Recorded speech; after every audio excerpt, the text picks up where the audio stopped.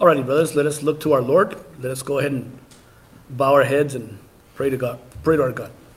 Blessed Father in heaven, we ask you to meet us at this place, that you would indeed allow us to learn of this wonderful, wonderful work that is your work, Lord, and yet also the work of your wonderful apostle, Paul, Lord. We pray, Father, that we may be able to be greatly blessed by this work as it has blessed the church and truly sets a foundation, Lord, for our Christian doctrine and teaching. I pray that it would have an effect on our church in particular, on our members that are here, that they would be able indeed, Lord, to learn, to be able to be properly instructed, that you would be with us that are preaching, Lord, with Pastor Gerardo, as well as myself, Lord, and that you would indeed ground our hearts in your word and in your spirit so that we may be able to do all things in a way that is pleasing to you in the way Jesus Christ conducts himself. For we ask it in your precious and holy name. Amen. Well, brothers, we have a wonderful, wonderful privilege of being able to start today the book of Romans. Now, the book of Romans is a book that could be difficult for some to understand because it does get very deep into theology.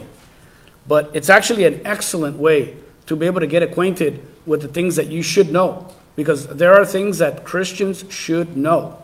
It's not just about saying, I believe in Jesus and I love Jesus. It's not enough, brothers. What you believe, who God is important.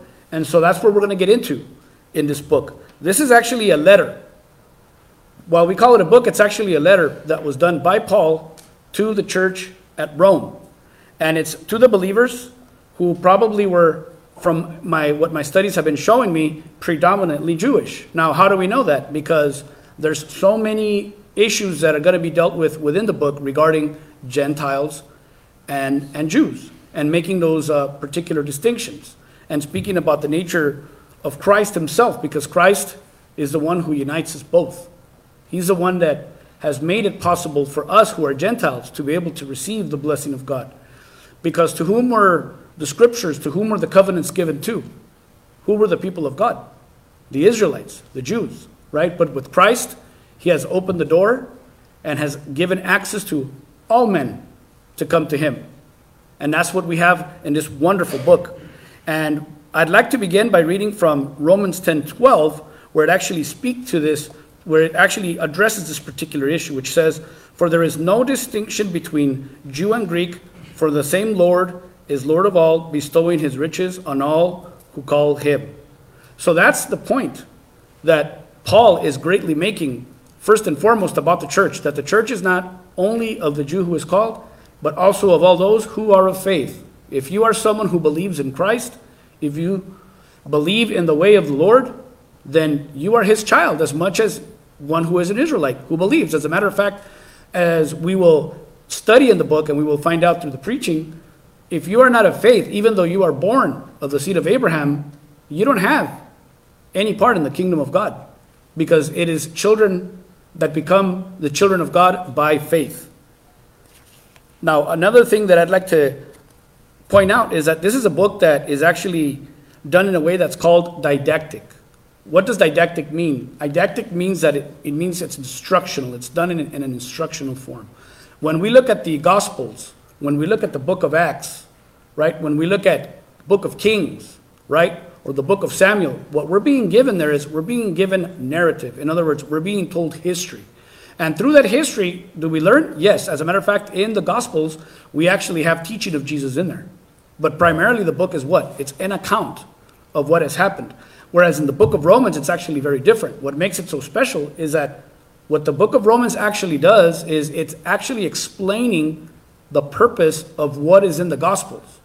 So this is one of the things that I personally like to do. When I meet someone and that person has no idea of what Christianity is, the first thing I tell them is, read the Gospels. If you read the Gospels, you're going to be acquainted with the essence of our religion, which is Jesus Christ. And Jesus Christ being our essence, you'll understand his life, you'll understand what he taught, and his apostles, right? And what he gave to his apostles. But the significance of those things that are said in those Gospels are actually explained in the book of Romans. Another book that's also excellent in doing that is the book of Hebrews. The book of Hebrews is another great book that gives us excellent insight into what is the essence of this teaching and explains to us It's actually, the book of Hebrews is really excellent because it really gets into the Old Testament and the significance of the person and work of Christ. But today we're focusing on Romans. And so when you read the book of Romans, keep that in mind, that having known the life of Christ, what those things mean. And I'd like to point out that in this gospel we're going to see, in the Gospels actually you see a number of different things, which is that you see the virgin birth, right, being spoken of. We see the calling of the Gentiles, the righteous life and death of Jesus Christ, the resurrection of Jesus Christ, right, the instituting of the Church of Christ. And so these are elements, obviously there's a lot more there, but these are elements that are all found in the Gospels. Well, these things are made further clear in the book of Romans, because the book of Romans actually gives us insight into those different things.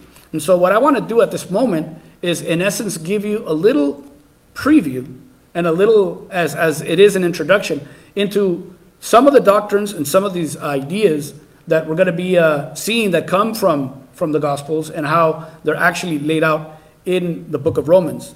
Now, the first thing that actually the book of Romans gets into is what is called general revelation. Now, most of you don't know this, but if you believe in the Word of God and you believe that God has spoken through His Word, we believe in what's called special revelation. Why is it called special revelation? Because it isn't natural, right? This is something that must be given by God, right? How do we know that Jesus Christ is who He is? Is it because nature tells us that? No, it's because God has spoken, right? It is God who has established that. But yet, even though we don't know these specific things, such as the Trinity, nature itself declares itself that it is of God. In Romans 1, verse 20, we read, "For His invisible attributes, namely His eternal power and divine nature, have been clearly perceived and ever since the creation of the world, in the things that have been made, so they are without excuse." So what this is telling us, brothers and sisters, is that when we are living in this world, we are not to live vainly. We are not to just live and not really look at our lives, not examine. Because one of the things that I actually learned recently was that the word prayer, one of the connotations of the word prayer in the Hebrew is looking in, and it has to do with the idea of meditation. And so that when we speak before God, we are actually to examine ourselves. Now, if we examine ourselves, brothers, you don't think that also entails examining the world outside? Of course, right? We have to be examining all things, because even the things that are outside of us have an effect on us. And so when we look at the world and we see how the world is made and that it is a purposeful world, we should see that this actually points to a God. Why? In many actually back and forths that I've had with people who are atheistic, a lot of times I ask them, do you believe in God? And sometimes they'll say, well, I don't believe in God as a person or an individual or this old man up in the skies. Says, I believe in that God is actually a power. And one time someone told me that, and I said, well, what does that mean though? Well, I mean that there's some force out there that is creating these things. Now I ask them, let me ask you a question. Have you ever met electricity that has character? Right? And he's like, well, what do you mean? I go, if you look at creation, I go, if you look at nature, it doesn't have character. There's only one thing that has character. I said, that's a human being. Have you ever seen a giraffe, have dominion over a lion? No, right? Why is that? Because they're not made that way. But yet human beings are able to do all sorts of things, with the creation. I said, you don't think that's kind of interesting? I mean, if force is better than I am, right? Because obviously it created me, then why do I actually have the ability to be over force? Because we are able to control nature, right? We have the ability to control nature. But yet, if there is something beyond us, that actually, when we think about it, we are actually like it has to be greater than us, right? Or if we are like it, when for instance the Bible speaks of us being made in the image of God, right? One of the ways that we know that we are made in the image of God is because we are to reflect His holiness. And what is the law of God? What is His holiness? It is His character. It's a reflection of God's character. And we are to reflect God's character. That's what Adam and Eve were created to do. Not only Adam, but Eve as well, because she was also made in the image of God.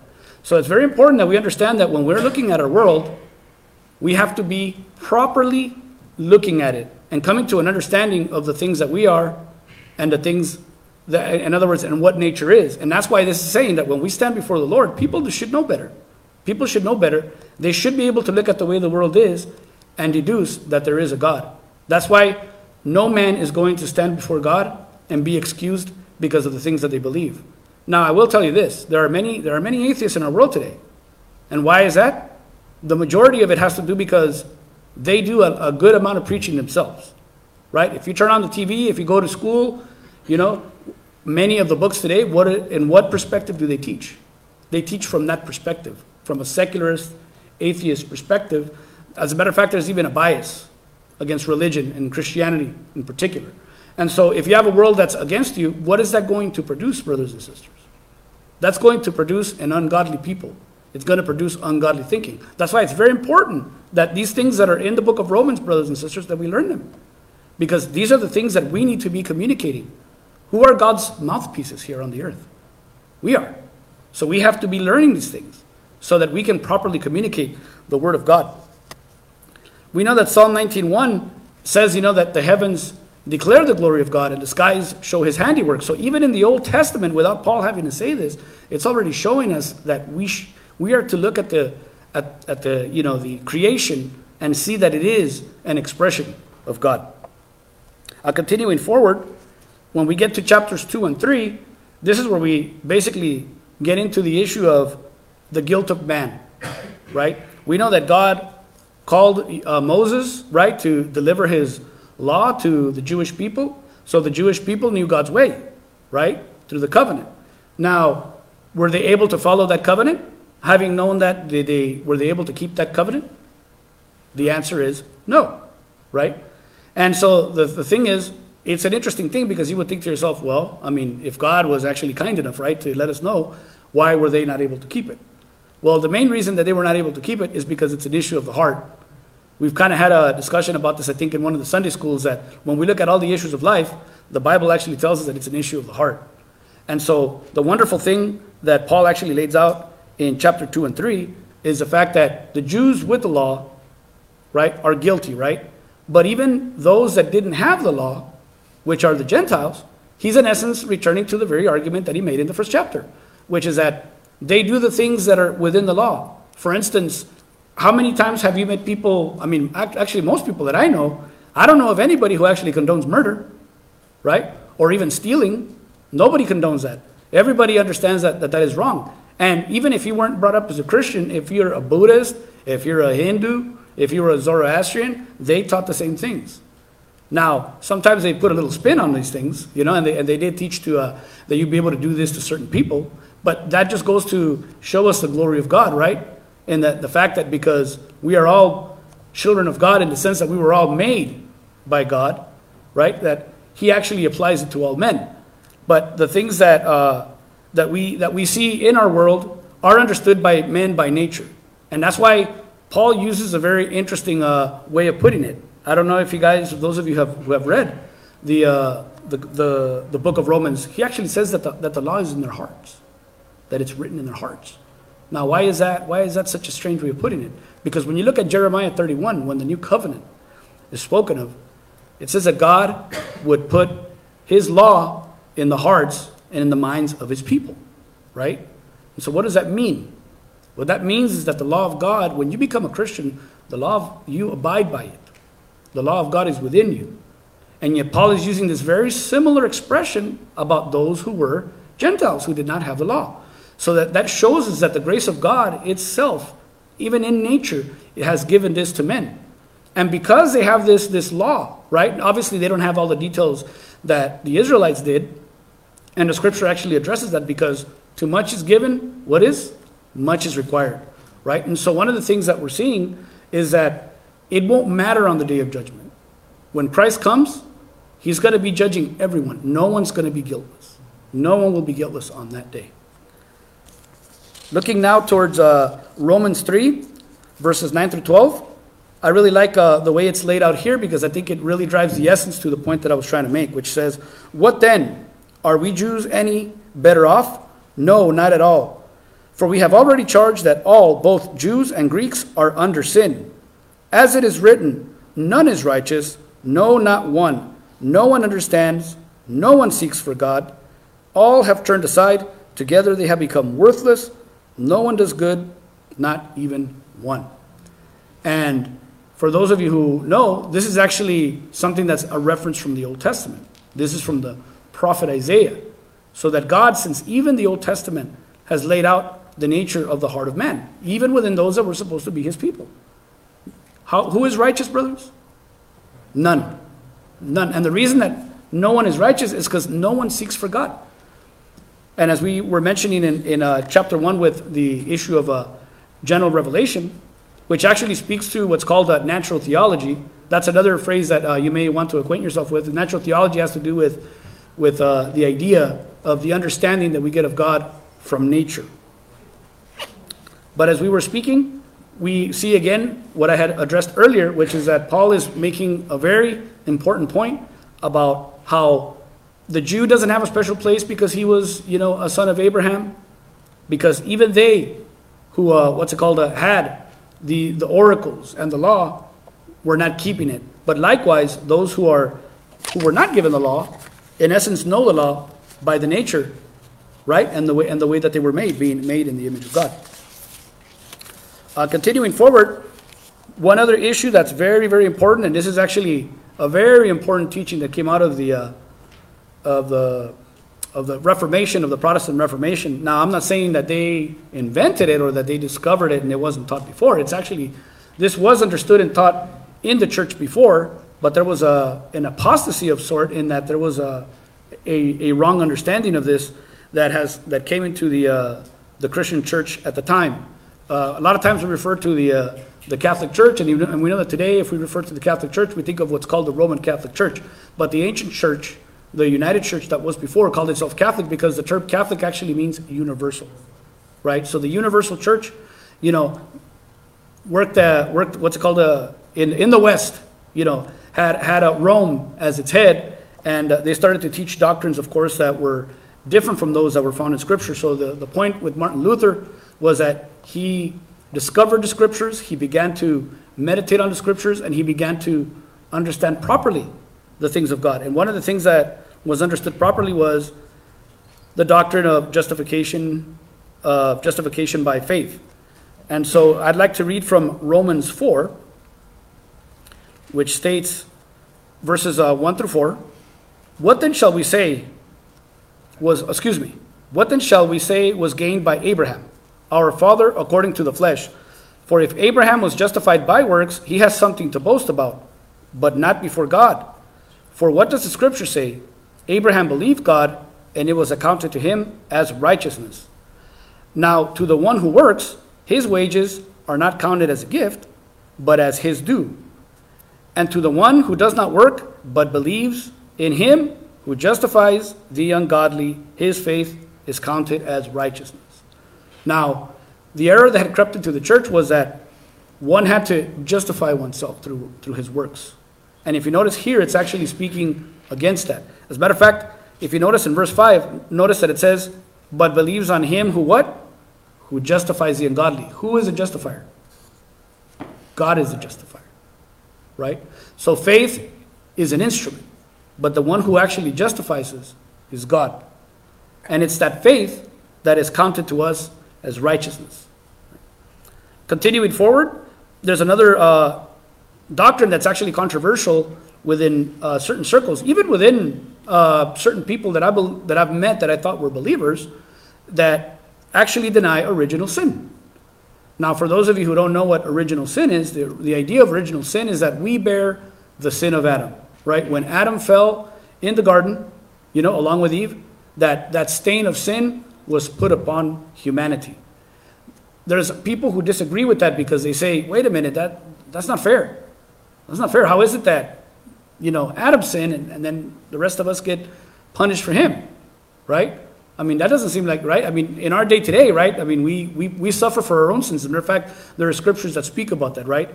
Such as in Ezekiel. And so what happens is that at first, when you look at this particular issue, it seems logical. It seems like, it seems like God's being unfair here.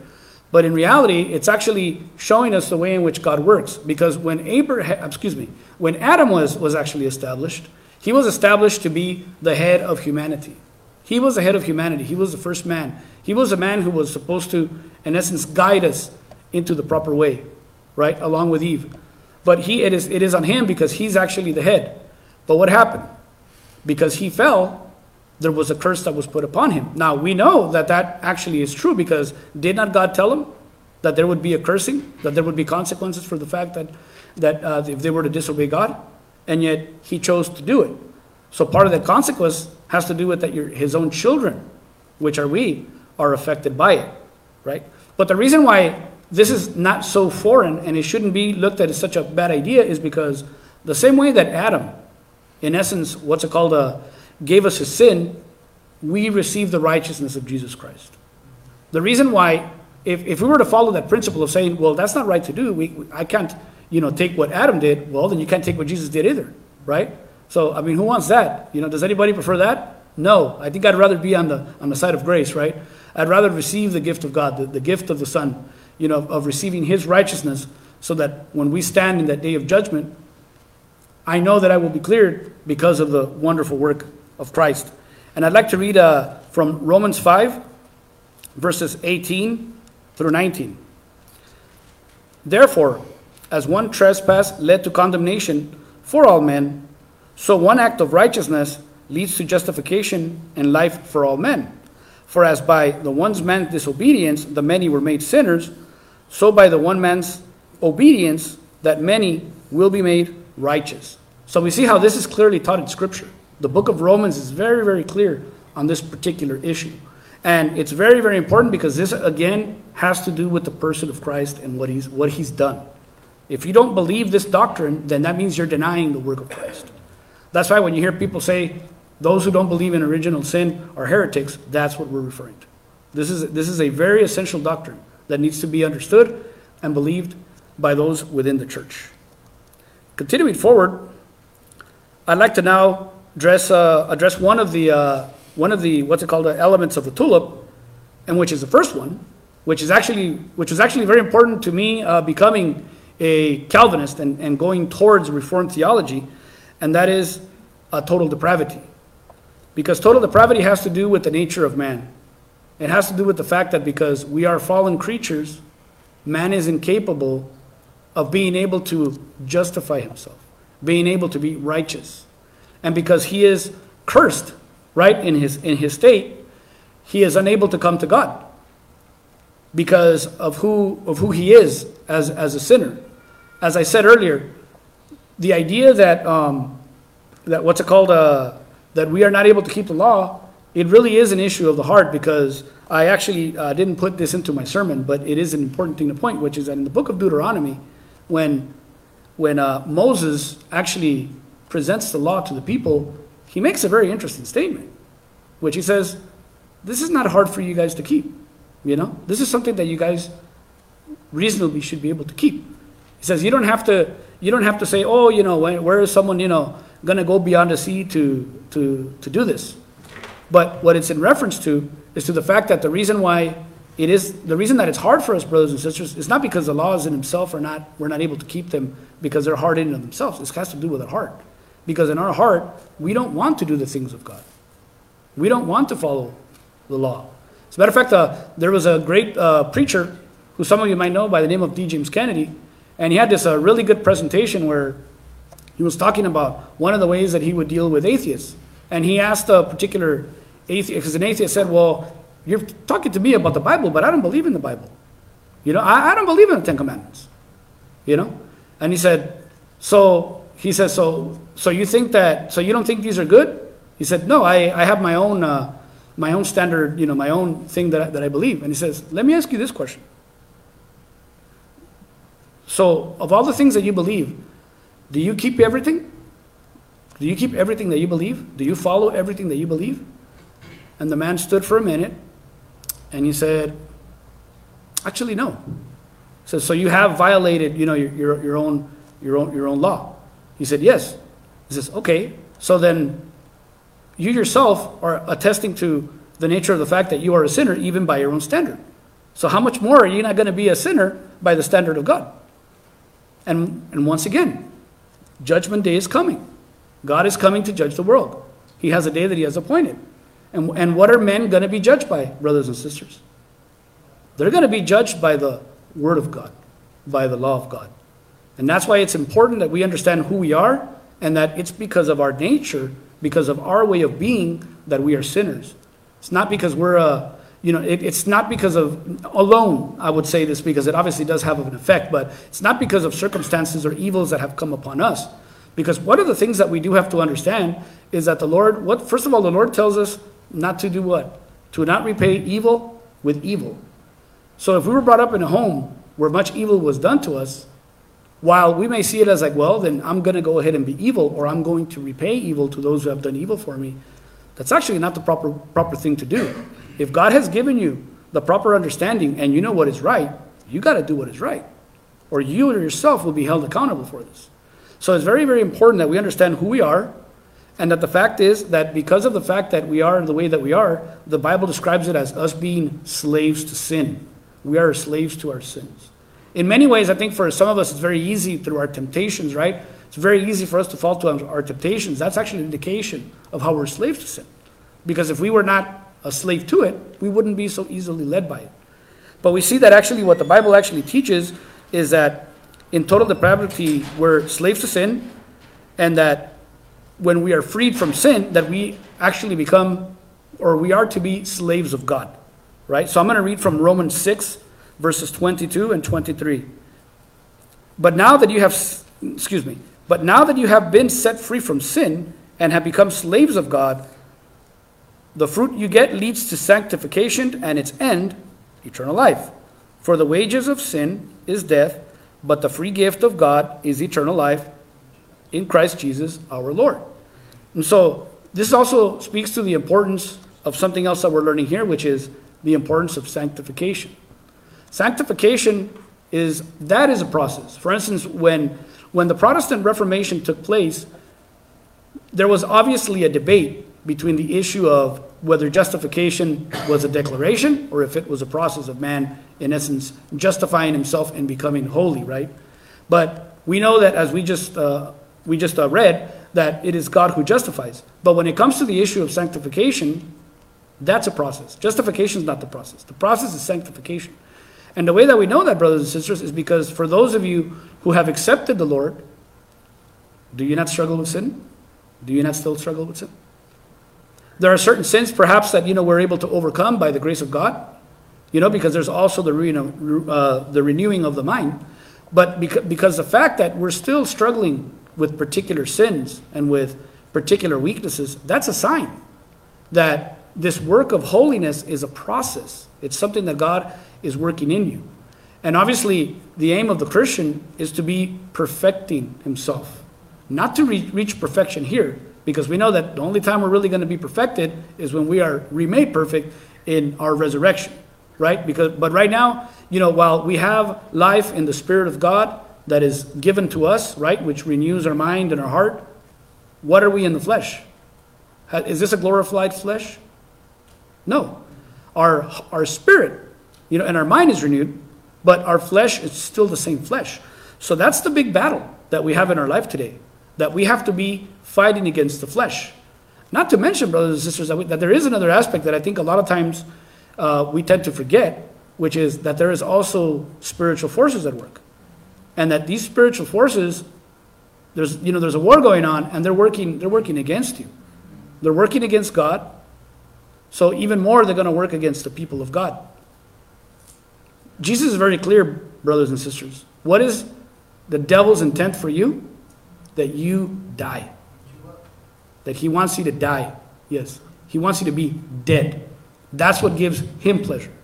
That's what he desires. And so this is one of the reasons why we fight against the flesh, why we're fighting against the world, because we know that the devils themselves have an influence on the world. Not only do we, in and of ourselves, because of our total depraved state, bring about corruption, but that corruption is further made more manifest by the work of Satan and his minions.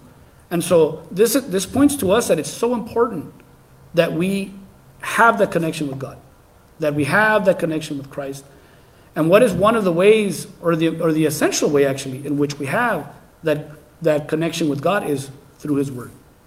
His Word is what gives us that power. That's why at the beginning, actually, I actually forgot to mention this, and I'll go back to it, but in reference to the book of Romans being an explanation of the gospel, you don't have to turn to it, brothers. You don't have to go all over. I'll just read it. But I had as reference Romans 1:16, which says, "For I am not ashamed of the gospel, for it is the power of God for salvation to everyone who believes, to the Jew first, and also to the Greek." When it says Greek, it's using that as a synonym to the Gentiles. But that's the power. The power of God is what is given to us in His Word, the gospel. There's a text that was actually shared by Brother Brad with us that I thought was a really excellent text, which is Psalm 81. And I have verses 10 through 12, which says, "I am your Lord God who brought you up out of the land of Egypt. Open your mouth wide and I will fill it. But my people did not listen to my voice. Israel would not submit to me. So I gave them over to their stubborn hearts to follow their own counsels." The reason I really like this text is because this is a great example of us, of the way people are, the people that have been created by God. None is righteous, none seeks God, everyone wants to go to their way. Now, in particular, this is actually speaking about the generation that was brought out of Egypt. Now, I want you to remember, brothers and sisters, did not God manifest Himself in a great way to them? Do you remember the plagues? Yep. Right? I mean, that shows an amazing work of God there. And then having, the taking them out, taking Pharaoh and his army and drowning them in the Red Sea while the Red Sea was parted for them. And isn't it amazing that these things were done and yet their hearts did not turn? Their hearts didn't turn. That generation, their hearts didn't turn. As a matter of fact, God makes it so manifest of the state of man that in those Israelites, it says that generation, which was also led in the wilderness, they all died. Faithless generation, they all died. That's why we have the book of Deuteronomy. In the book of Exodus, the law of God was given. The reason why we have Deuteronomy is because it's the second giving of the law, and that's given to the following generation, which was led by whom? By Joshua, which is, of course, a foreshadow, because for many of you, I don't know if you have this understanding, but Jesus is actually Greek for Joshua. So we have a wonderful picture in the Old Testament of Moses being given the law, right? So the righteousness of God is given to them for them to follow the righteousness of God. And was that able to bring them righteousness and bring redemption? No, right? As a matter of fact, Moses himself, the giver of the law, was not, as even he as a head was not able to do it. He was not allowed into the promised land because of his own sin in the way he represented himself to the people of God. But who was God? Who did God make it manifest in? Who did He give that grace to? He gave that grace to Joshua. And the people, the generation that followed, were able to reach that land because of Joshua. In the same way, brothers and sisters, the same thing with us. We're not going to be justified by the law, just knowing the law. To know the law doesn't mean anything, because at the end of the day, we cannot even trust in ourselves. The book of Jeremiah, I think it's Jeremiah 23:14 that says, I'm not sure if I gave that citation correctly, but it speaks of that the heart is wicked, and utterly deceitful. Who can know it? And that's in reference to the heart of man. And so it's very, very important that we understand who we are. And for me, this was one of the reasons why this was so key for me, was because as I was growing up, and I did grow up in the church, I had this idea, even in the church, I had this idea that, you had to be a good person. The aim is, it's for you to do good and to try to be a good person. I go to school, what do they teach you? They tell me the same thing. But what happened? As I started growing up, and I started to see, sadly, how some of the family members were, how some of the people in the church were, how the teachers were, how life was out there, and I thought to myself, this world doesn't seem like a very good place. It actually seems like a pretty dark place. And for many years, that was my view, and I thought maybe there's something wrong with me looking at that things. So when I was introduced to Calvinism, and we speak about total depravity, I was like, wow, that makes perfect sense. That made perfect sense to me. We're flawed creatures. We don't have hearts for God, and that's why things are the way that they are. That's why we need God. That's why we need Jesus Christ. Because Jesus Christ is a great gift that God gave unto us. Another doctrine that is taught in the book of Romans in chapter 8 is what is called the golden chain of redemption. And let us look at Romans 8:30, which states, "And those whom he predestined, he also called. And those whom he called, he also justified. And those whom he justified, he also glorified." And this is showing us the process in the way that God has worked out towards our salvation, right? The first thing, brothers and sisters, is that the reason that you are here, if you have Christ, is because God determined that. It is God who showed you grace, called you, right? That's the second thing. He gives you the calling, right? We speak of the effectual calling, right? And then we have the justification, right? Because when you are called, right, and you exercise faith, right, and you have your faith, then it is that faith that is in essence also given to you, right, in the renewing of your mind, is what in essence brings the justification. And having been justified, then comes the glorification that God brings. And we will be ultimately glorified in the resurrection. Because what is the resurrection? It's the glorification of the body. So in this life right now, we're working with our souls, we're working with our spirits, the renewing of our mind, but that will be made complete in the resurrection. And that's one of the reasons, by the way, that the resurrection is also an essential. If someone doesn't believe in the resurrection, 1 Corinthians 15 makes it very clear. If you don't believe in the resurrection of Christ, then you don't believe in the resurrection. If Christ isn't risen, then you're not risen. Or vice versa. You know, if you don't believe you're going to be risen, that means that you're not in Christ, because that's the intent. That's the full extent of salvation. Continuing forward, we have the controversial doctrine of election. This is obviously a controversy between many Christians, because most people out there actually believe in their wills, right? They believe in what their mind and what their desires point to. And they think that the proper thing is for God to actually base salvation based on one's conduct, and not on the fact that it is God who actually did this work. But the question number one, first of all, is what does the Bible teach? What does the Bible say about this? And the book of Romans, in chapter 9 through 11, speaks about election. But in chapter 9, it is actually very, very clear. And this is one of the this is the text that actually, to me, pretty much made this non-negotiable once I read it. And that's at Romans 9:13 through 16. It states, "As it is written, Jacob I loved, but Esau I hated. What shall we say then? Is there injustice on God's part? By no means. For he says to Moses, I will have mercy on whom I will have mercy, and I will have compassion on whom I have compassion." Look at what verse 16 says. "So then it depends not on human will or exertion, but on God who has mercy." Amen. So that's the reason why we believe this, brothers. This is very, very clear. It's not based on what you desire and the will of man. God isn't leaving it up to you. That it's actually his work.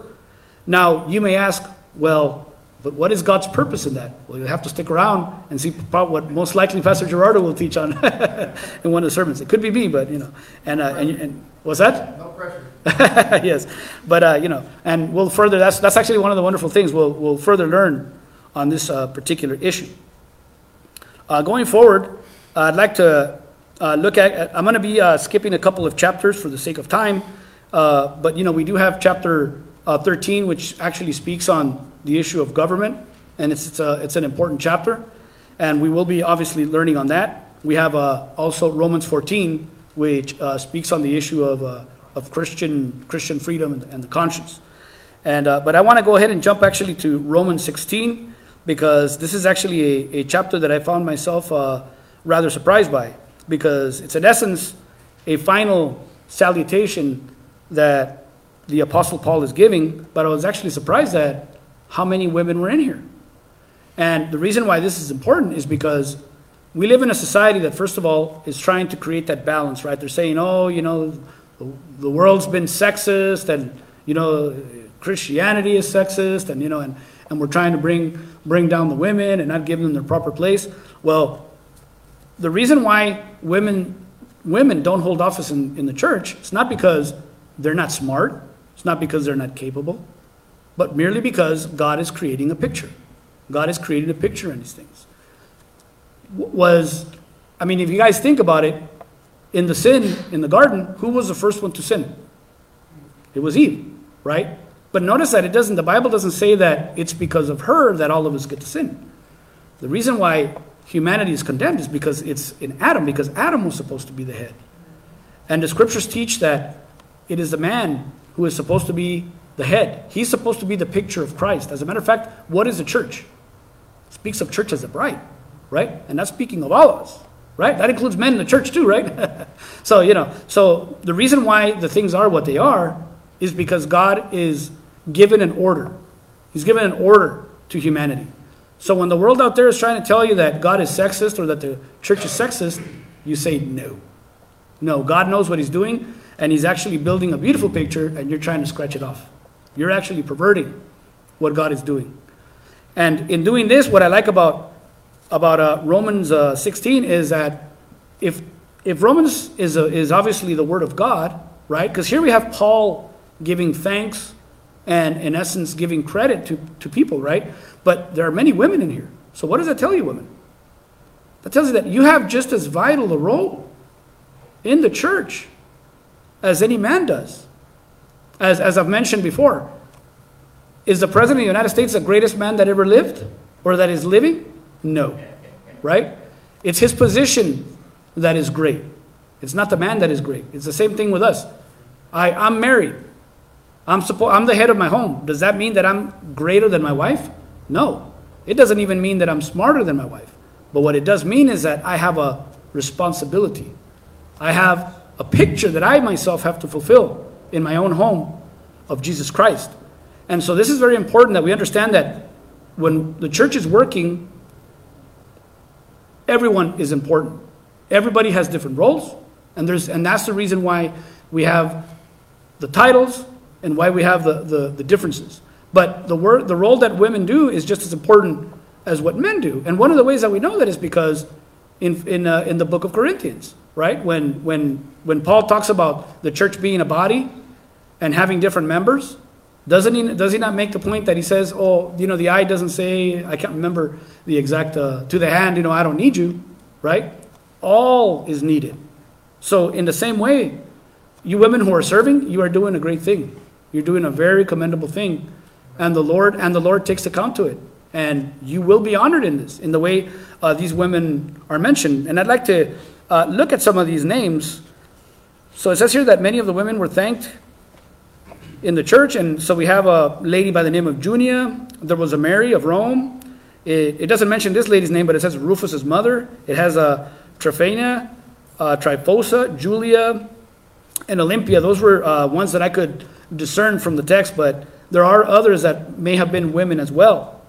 And so that it's very important to understand that the work of God is not only a male thing. This is definitely also a thing for women. And a great example that we have in the Gospels is actually in Luke, where Jesus was actually visiting, I believe it was a home of Martha, right? And we have in Luke 10, verse 41 and 42.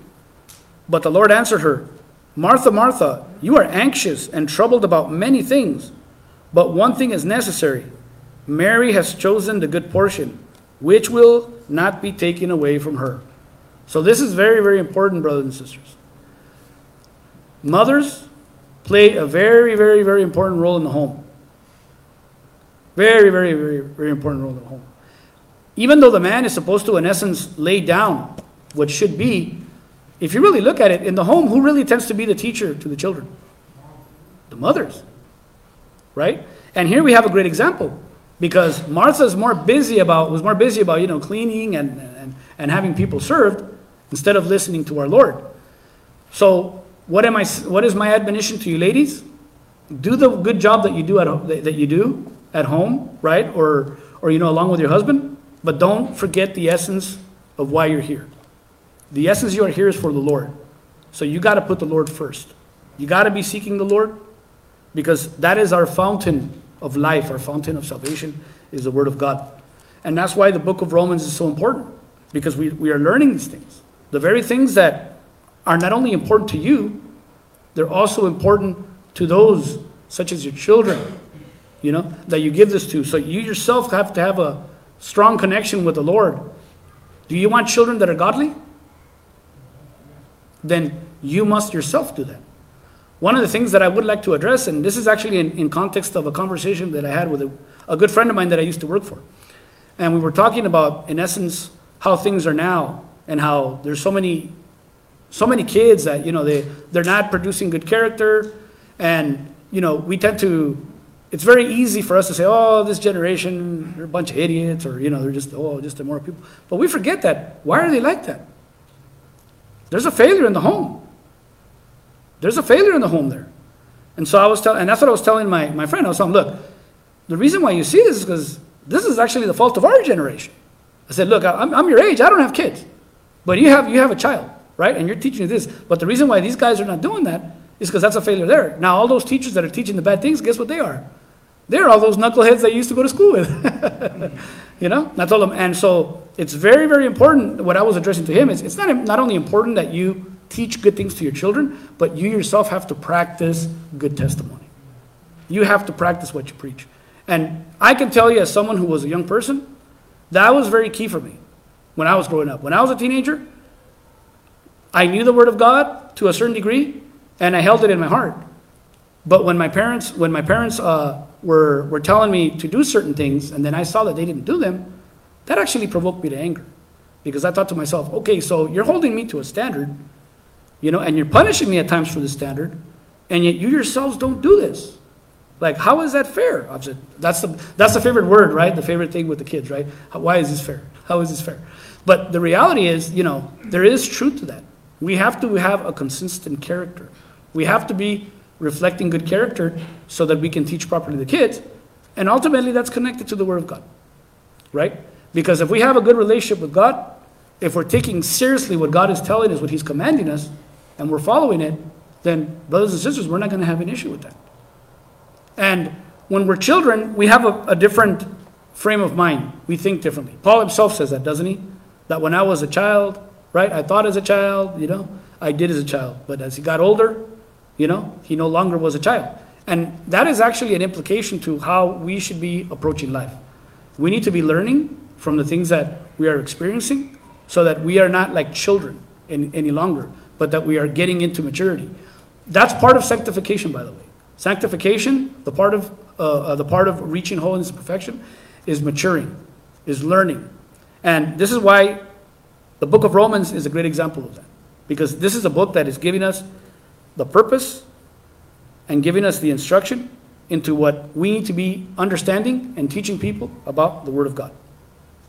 The last thing that I want to give is just a wonderful example of a great doxology, actually, that's in the book of Romans, which is at the very end, which is Romans 16:25, which says, "Now to him who is able to strengthen you according to my gospel and the preaching of Jesus Christ, according to the revelation of the mystery that was kept secret for long ages, but has now been disclosed and through specific writings has been made known to all the nations, according to the command of the eternal God, to bring about the obedience of faith. To the only wise God be glory forever through Christ Jesus. Amen." And it's a great way of him ending the letter. To the only wise God be glory forever through Jesus Christ. Because we got to remember the essence is Christ. I want to give 2 quick applications. And the first one is that it is important to know the purpose of the books of the Bible. And the reason why is because God is giving us instruction. He's written these things for a purpose. And as Christians, if we're going to be representatives of God, we need to understand. We need to understand not only what we're reading, but what we're going to be teaching others. Because at the end of the day, brothers and sisters, those that are outside need to be taught by who? By us. And it's not just us that are teachers and preachers, but all of you who are believers.